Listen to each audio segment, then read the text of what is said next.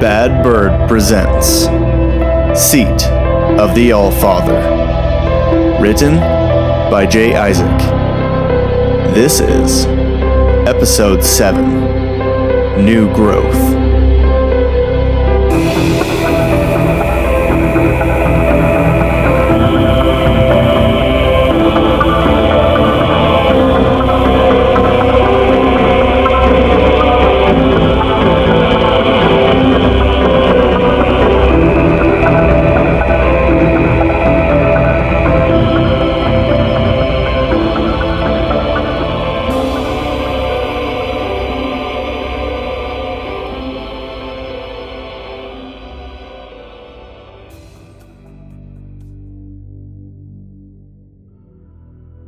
Max awoke with a throbbing headache. Most of the evening before was a sweet, sticky blur in his memory, but he did recall one thing. That was the most fun he thought he had had in a long time. After the passion of the evening had reached a chaotic climax, things tapered off quickly. Children began to fall asleep here and there around the fire before Sully finally roused them. As Max sat on the bed, holding his pounding head, fragments of the evening began to come back to him. A vision of Georgia carrying back the two youngest children, one in each arm. The oldest boy carrying Esther. Max thought he could remember hearing her whisper something to the older boy in a sleepy voice.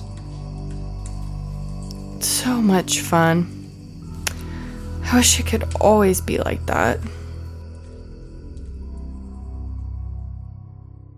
When Max finally made it down from his bedroom, the kitchen was empty.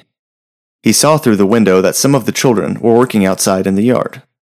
He grabbed his coat, pulled on his shoes, and went out to join them. Several of the children were raking leaves off of the grass. The oldest boy pushed a hand mower. Max saw that Georgia was in one of the flower beds near the house, weeding on her hands and knees. She looked up as Max walked out of the back door, smiled, and waved him over. Help me out, buddy. The weeds don't seem to know that summer is over. Max knelt down beside her, watching her at first for guidance. Presently, Georgia spoke again. Max, do you have any questions about last night? Did you have fun? Max nodded. It was interesting. He paused to pull a particularly stubborn root, and then continued. It was like a big party. Do you understand what we were doing? George's eyes narrowed slightly. She seemed to be fishing for a particular response. Max swallowed and shot a quick glance around the yard. Everyone was watching the two of them. Was it like a church meeting or something? I really don't know very much about that sort of thing. Georgia gave a short laugh. Nor should you. I'll tell you what we were doing last night, and I'll try to make it simple. We have a friend who showed us something amazing. He opened our eyes to a truth about ourselves, that all of us here can be special. We can be stronger than normal people, and happier too. She paused and looked deep into Max's eyes. Her gaze was intoxicating. This friend of ours, he is like a father. He has shown us a way to change and to become something more. Through this change, we become part of an organism. It is an organism growing in our Father's image and for his benefit. There's too much to tell you now, so I'll leave you with this. Every time we have a meeting, you will learn more and become more. Be receptive to the process. Max didn't know what to say. It all sounded very strange. But then again, Some of the preachers he had heard sounded strange too. Ultimately, nothing changed the fact that he needed to leave. He needed to go home.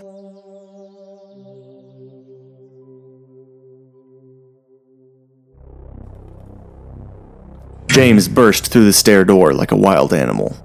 It had taken him several attempts, and unfortunately, too much time. Father was already gone. He rushed to retrieve the vehicle he had concealed in the outbuilding. Deep down, he knew he had blown his opportunity. The old man was gone for good. James still hunted the streets for hours afterwards, before giving up. The planner James found in the basement turned out to be blank. He figured the old man's tip about upstate New York was bullshit too, but he had nothing else to go on. He figured he should grab a few things before making the drive. It was almost 12 hours to Cooperstown. Not the kind of trip one typically makes without preparation. James headed back to his home, planning to grab an overnight bag and update Grace on the situation. As he approached the house, he knew something was very wrong. 3 police vehicles were parked out in front, one with its lights still on. He felt a surge of terror, fearing the worst for Grace. Almost simultaneously, he remembered the scene he had left at the Lawrence house. What if they were there for him? There was no way to tell. James quickly pulled his truck off on a side road and headed back to the highway. He had a long drive ahead of him.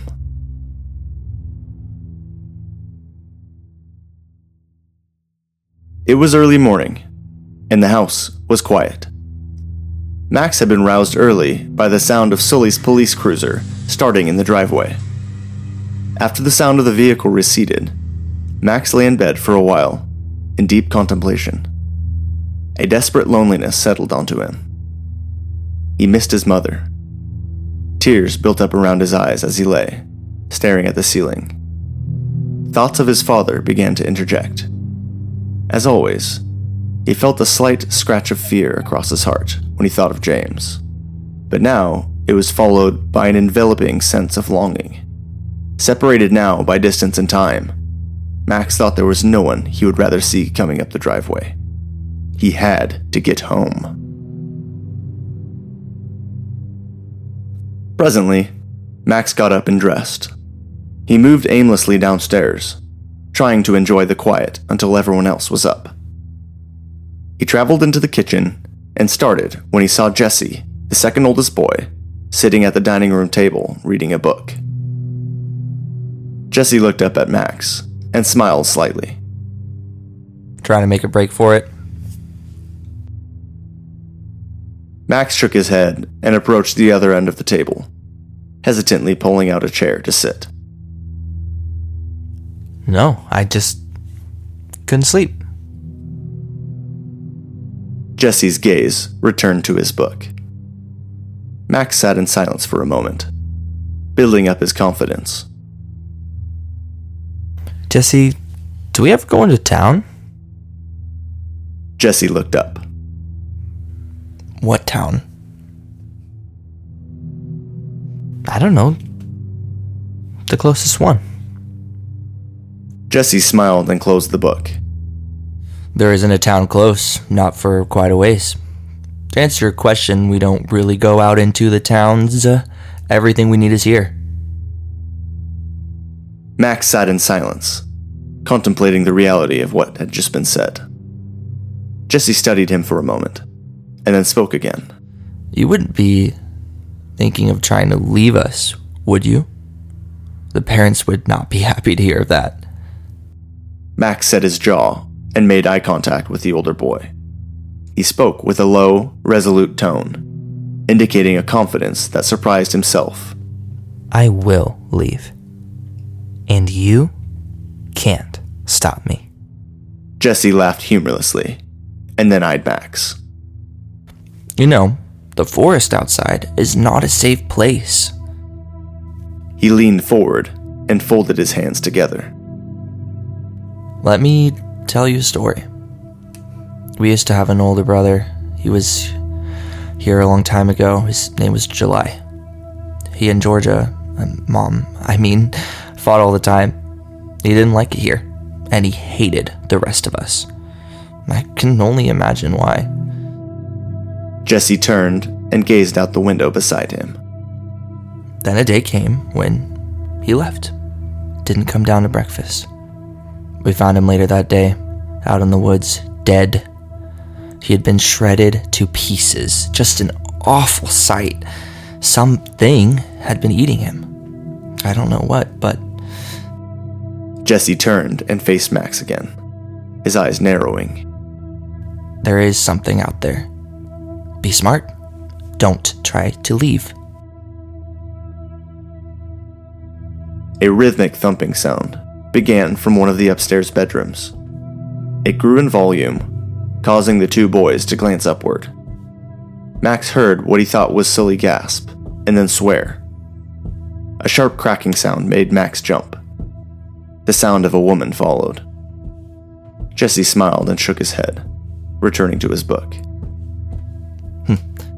You get used to it.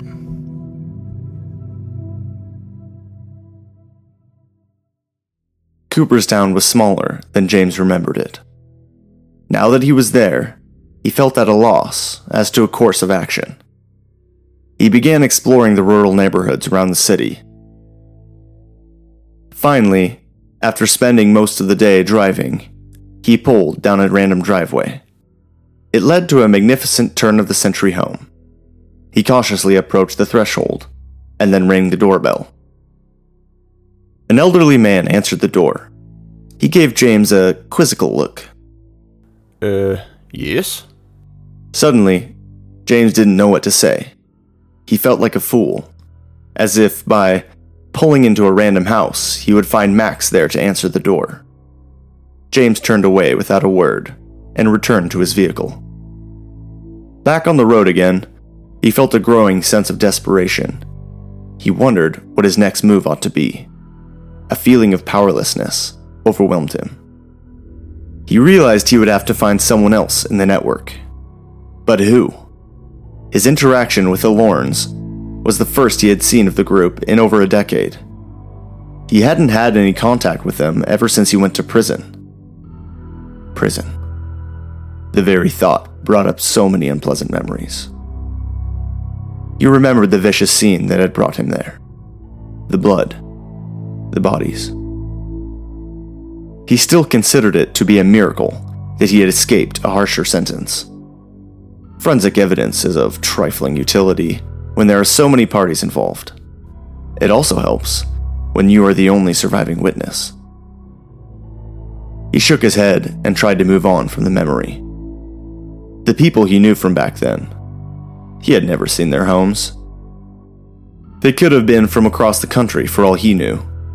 It was a strange time, and most of his memories were colored by a sordid haze of intoxication. Those years were characterized by wild, animalistic events and occultist intrigue. Even when he and Grace met and began to go steady, the craziness didn't stop. Father encouraged it, so long as he was the one presiding. When they had Max, nothing changed, even then. The child was left alone, or with a friend, the evenings when James and Grace went to the family nights. Most of the time when they returned, any babysitter they had procured was high as a kite upon the return. Really, it was prison that set him straight.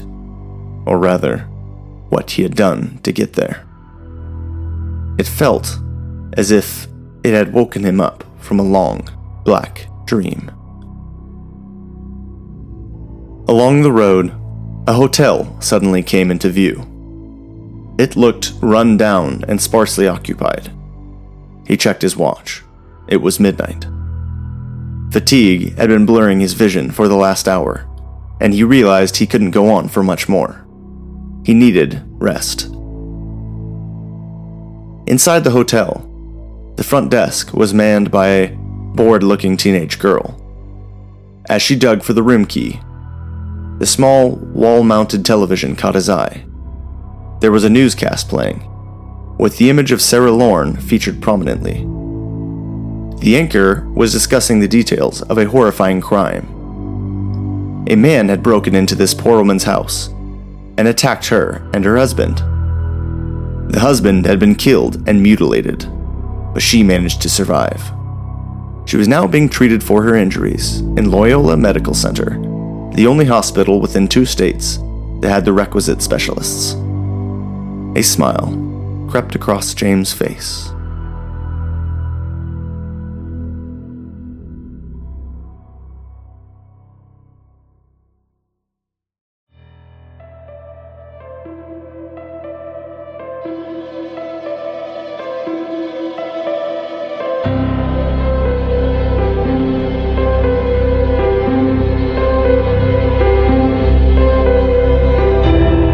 The end of episode 7. This is Seat of the Allfather. Join us next time for episode 8.